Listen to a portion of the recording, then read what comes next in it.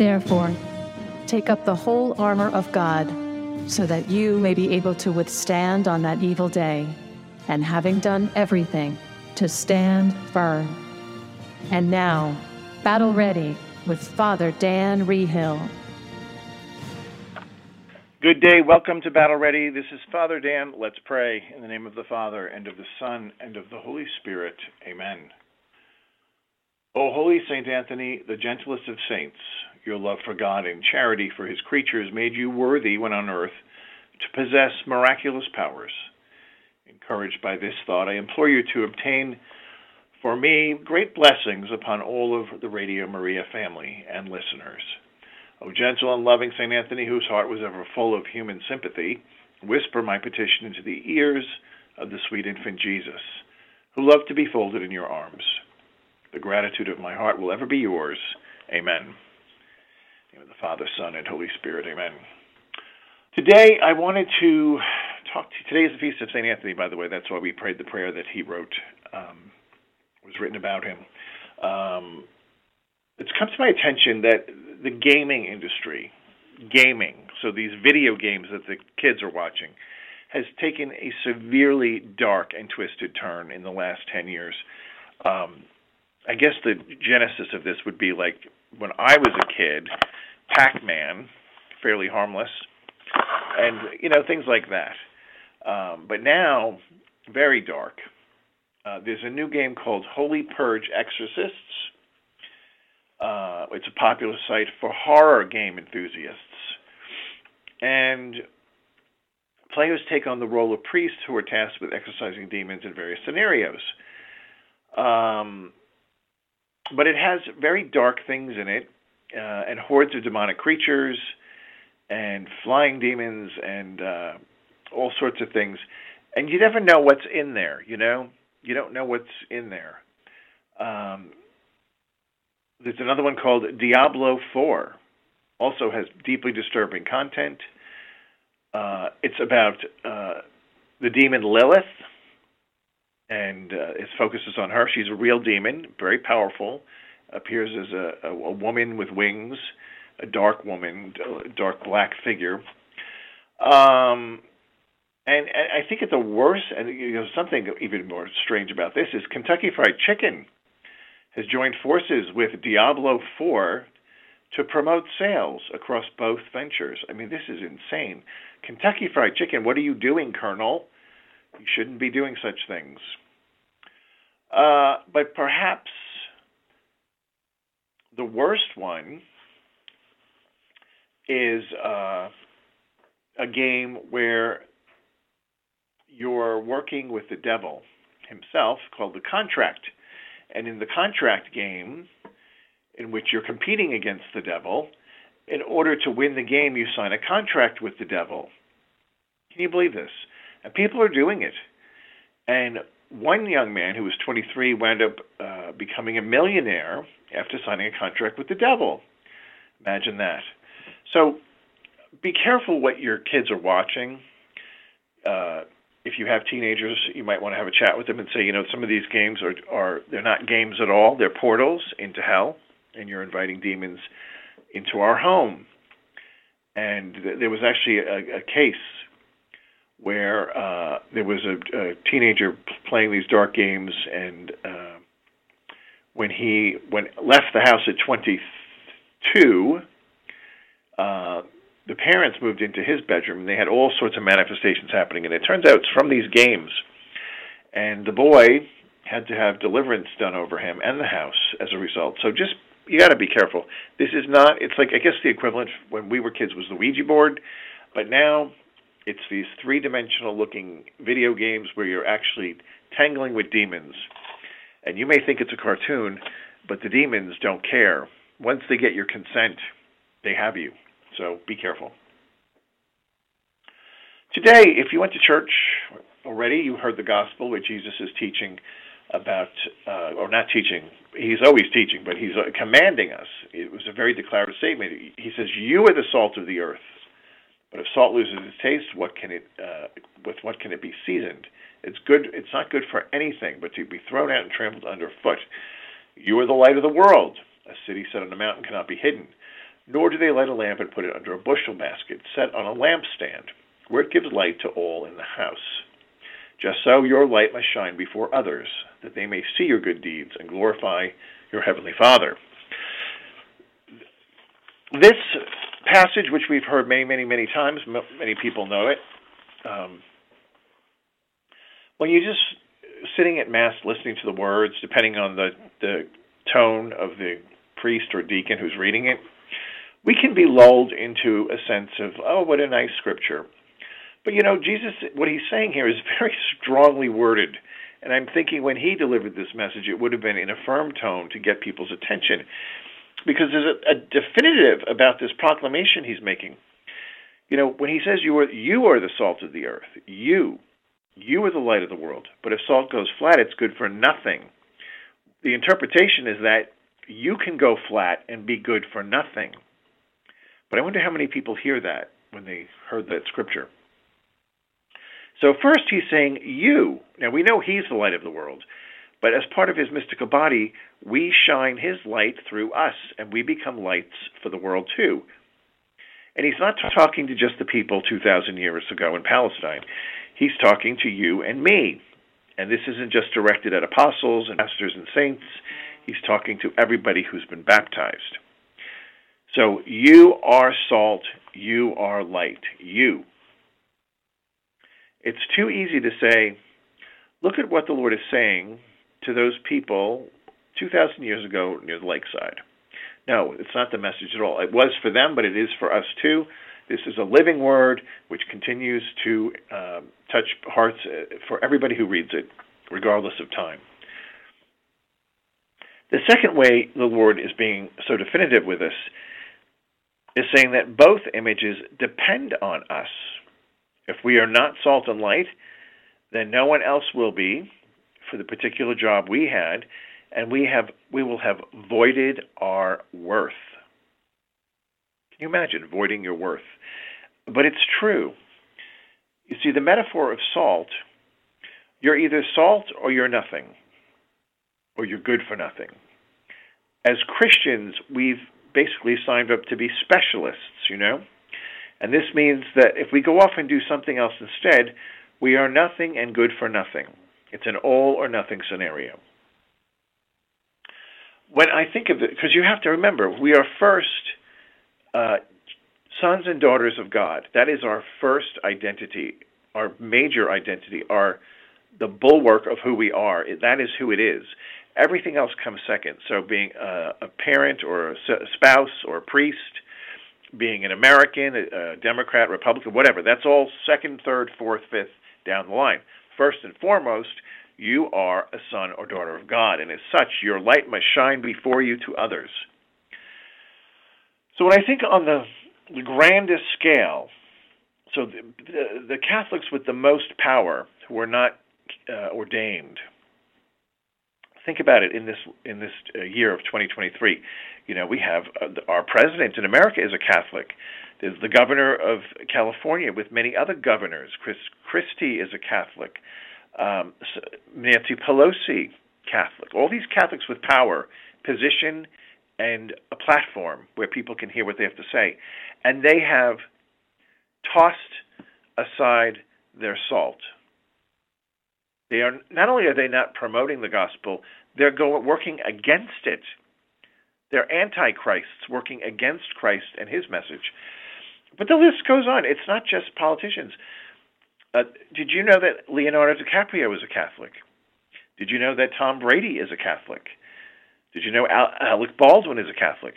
Yet I've heard none of these people ever speak about their faith, ever. Michael Moore, who tramples down all things good, he's a Catholic. It goes on and on and on. The list is endless. Kelly Ripa, who is constantly promoting psychics and encouraging other people who come on the show to elope in Vegas rather than get married in a church. She's Catholic, evidently. So they have abandoned their value as salt and light and are now, according to Jesus, you are worthless. Now, on the flip side of this are people who have done very good things for the faith, So if you consider, in Hollywood there's not a lot, but, Mel Gibson's not a perfect person, but he's at least trying in many ways to advance the faith. And the Passion of the Christ may be his crown jewel achievement of his life. Patricia Heaton is Catholic, and she's outspoken about being Catholic and her values that are in line with the Church. Just recently, Mike Pence said publicly, as I don't know if he's running for office or what, but he was speaking to a convention of people, and he says, I'm very proud to say that I am pro-life. I'm not ashamed of that. So, important, If you look at the sports world, Tim Tebow, to me, has to be one of the best examples of a Christian who lives his faith. He stayed a virgin until he got married. Harrison Buckner, the great field goal kicker for the Kansas City Chiefs, who was the reason they won the Super Bowl this year, only 27 years old, and yet very outspoken about his faith. After the Super Bowl, remember all the years going back, they used to always say, hey, what are you doing? I'm going to Disney World. Well, Disney World is now hell on earth. What did he do? He went off to a monastery, Catholic monastery on the West Coast for a retreat, a silent retreat, after he won the Super Bowl. By the way, he also serves Sunday Mass as an altar server. Use pictures of him in his cassock and surplice. And he's recently been in the news for speaking out against all the pride events. So here's a man who's not afraid of speaking truth to power. Good for him. And there's others, there's others throughout our history who've done the same. But this is what Jesus is talking about. This is exactly what he's trying to get us to understand. Your first and only mission is to be true and a true and uncompromised Christian. Everything else is after the fact. So you could be a doctor. You might be a great doctor, but if you don't do it as a clear and visible Christian, you're nothing. You might be a skilled actor or politician, but if you don't do it as a Christian, it's good for nothing. But people don't understand this. They compartmentalize their faith. You can't do that. It is not what God is calling us to do. Ironically, there's even, hard to believe, but there's even some priests who seem to compartmentalize their faith and are not so outspoken. Some contrary to the religion, like Father Martin. But the point is, there's a great battle raging around us, and the world is getting darker. The darkness is growing. Where is the light? Where is the light? I think there's just been too many Catholics and Christians who forfeited their light and their salt. And this is the reason the earth is darkening. If everybody today got on their knees and just said, I am sorry for my sins, I repent of my sinful life, and meant it, has to be from the heart, I think the coming of the kingdom would happen almost instantaneously, where the whole world would be transformed. The power of repentance and truth, speaking truth, is remarkable, but we're not quite there by any stretch of the imagination. So, I would say don't worry about the big picture. We can only control what we can control. That's ourselves and influencing the people in our lives, the people around us, are in the marketplace, the workplace, the family, the friends.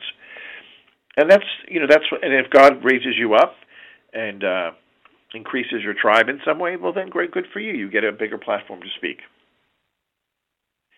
So I want to look now at some of the dynamics of what salt does, because sometimes we don't actually think about these things in great detail. But salt has four main, I would say, components of how it works. First of all, it seasons things. This is primarily why we use it, right? You get a piece of meat that's very bland, and you throw a little salt on it, suddenly it's not so bad. We're called to add spice to life, to bring joy and beauty and hope into the world as the salt. And the surest sign of a practicing Christian is joy. When you see a joyful person, joy, not happiness, but true joy, that's the mark of a Christian. It only comes from God. Hope, too, is something that would distinguish us from a very despairing and cynical world. You know, when people go into despair, that's when the devil has them, by the back of their neck, because once you go into despair, you for the most part stop praying. So we want to be a people that are always bringing hope to the world. And this is not easy to do, but it's not impossible. So the second principal quality of salt is that it preserves. You know, before refrigeration, that's why salt was so valuable, because salt would preserve the meats. So you'd either shoot a deer or butcher a cow back 100 years ago, and then you'd have to some way preserve it, and going back even further. And so they would salt it, and that would stop the decay of the meat. Salt also heals. In the ancient world, salt was used on wounds. It would stop bleeding. It would be very painful, but it would stop bleeding. It also kills bacteria, and it prevents infection. That's what we need to be doing. Through our living our lives as true Catholics, we're called to bring healing into the world. And the world is very wounded by sin, by strife, by jealousy, bitterness, promiscuity, greed, all the capital sins: pride, anger, greed, gluttony, lust, envy, sloth, all of them. So Jesus said, you and me, we have this power. His power flowing through us to the world to heal. And finally, as I mentioned, salt does burn. It stings when you apply it to wounds. So we're not supposed to just be a sugar and spice people. When salt is applied to wounds, it burns, and it often will bring out a loud protest. You know, someone would be upset to have salt put in a wound. I'm thinking of, what's her name? Saint Bakita. She had, I think, 147 deep wounds carved into her skin, and then they poured salt into to make them visible forever. That would basically scar her body, and also the pain of suffering through that sting. But the sting is a healing one. You know, it drives out the disease of the world, and it prevents further damage. So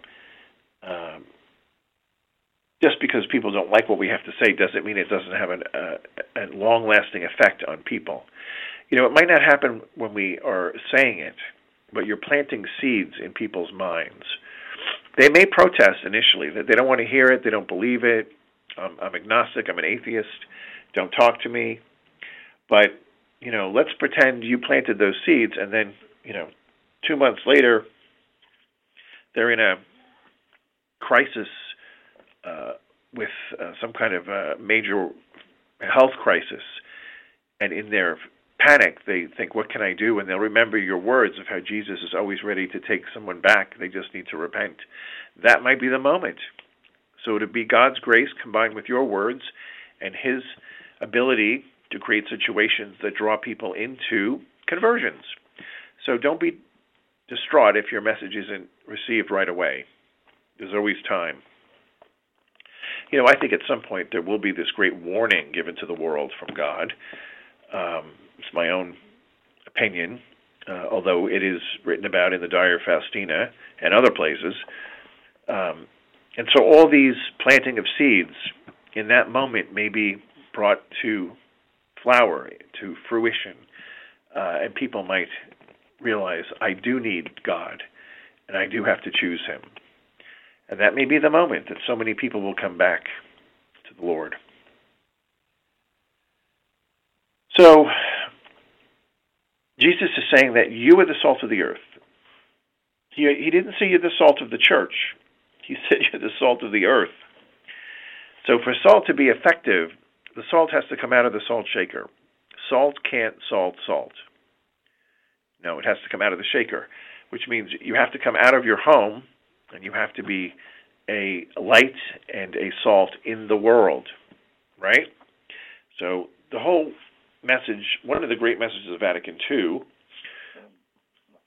was that it's the priests that form the parishioners in the faith and give them the tools necessary, that when they leave church, they would go into the marketplace, into their Krogers and their Publix, and they'd go into their jobs, classrooms, hospitals, wherever, and they bring that faith into the marketplace.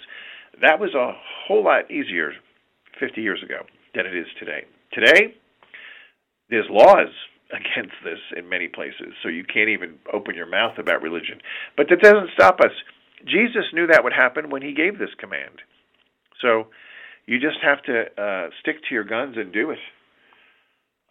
Just recently, someone sent me a link to a story about a farmer who had basically voiced his opinions about some things that the government didn't like, and they wound up shutting him down. So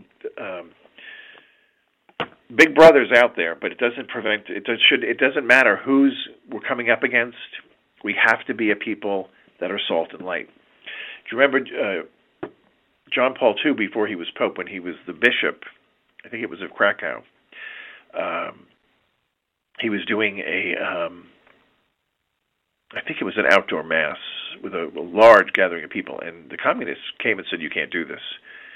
And his response was basically he just proceeded with the mass and did it anyway. You have to do what you have to do, despite what the risk is. Similarly, in Medjugorje, when they had the communists come in and shut down the town, all the men were off fighting the war, and they came in and they put up big 2x4s and they nailed them across the doors of the church to say, basically, the church is closed, you can't come here anymore. And it was the women. I met one of them. And the women came out, and they went out with hammers and saws, and they took those boards off the church doors, and they weren't going to have it. And the military showed up and pointed their machine guns at them and said, "Stop, or you're dead." And they said, "We don't care. We would die for our church." And they kept taking the boards off. And you know what? They didn't shoot them. And the church stayed open. But that's the kind of conviction, that's the kind of faith, that's the kind of fortitude that we're going to need for this day and age, because it's coming. You can see the writing on the wall. The tide has turned against the church and Jesus. It is an antichrist spirit, and it is bigger than a spirit. It seems to be something of a power or a principality at this point. It's enormous, and it's just flipping people over right and left. Somehow not everybody, but there's so many people that are just giving up on Christianity and Catholicism and moving into a world of atheism, witchcraft, and Gnosticism. Just yesterday, I had a woman, an attorney, call me, who is being plagued by a very high-powered demon that is horribly tormenting her in ways so unimaginable I can't even say it on the air. And she said, "I have to be honest. I was a Gnostic. I didn't know if God existed, but I really didn't care. And then this thing happened, and now I believe, and I need help, and I'll do anything. Come and help me." So I said, this is actually a mercy, because God allowed it so that you would come to your senses and realize there is a God, and there's also an enemy. And, it would be better if she didn't have to go through the torment to get to that realization, but at least she did, right? And now she can set her life on a new path with Jesus at the center. So, salt and light. It's time you and me become salt and light and begin crushing the darkness that's been imposing itself all over the place, particularly in our own country. That's going to be about it for today. I hope this program was helpful to you, and if it was, you can always give a ring to our our office at 888-408-0201 and pledge some support to keep Radio Maria thriving in America. May Almighty God bless you. In the name of the Father, and of the Son, and of the Holy Spirit. Amen. This is Father Dan, signing off.